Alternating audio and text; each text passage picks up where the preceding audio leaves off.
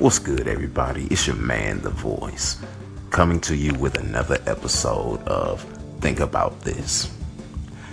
So, this was my thought recently.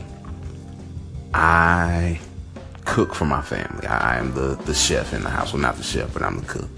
And I made some chicken white bean chili that I enjoyed thoroughly.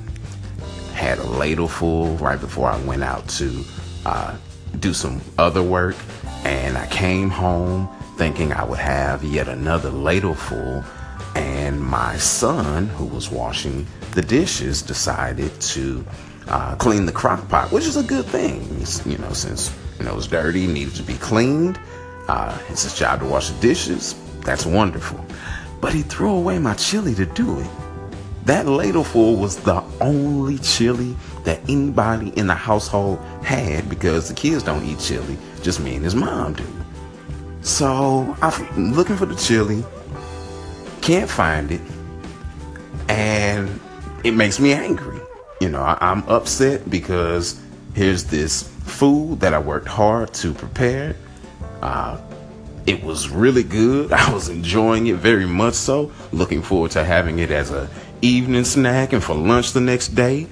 And the money I spent and the time I spent getting and making it, all of that's gone. So I was angry, and I asked, I was like, where is it? What happened? Did you throw it away? Yes, I did. It's like, you put food away. You don't throw food away. And this is a conversation we've had in the past.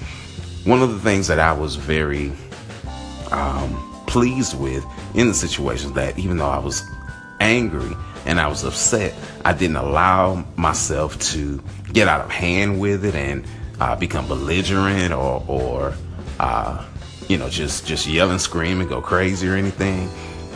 Lord really helped me, and I was able to remain controlled while I was angry.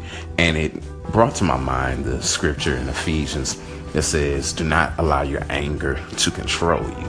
That's how we keep from going into sin. When anger controls us, it leads us to sin. Why? Because oftentimes it causes us to do things that are outside of our nature, outside of our character, impulsive things that we can't take back. Harmful, hateful things happen when we move in anger. So, again, that's my thought for the day. Please call in, leave some feedback, and I encourage you, let the Spirit of Christ rule you so that anger doesn't rule you. God bless, and keep it together.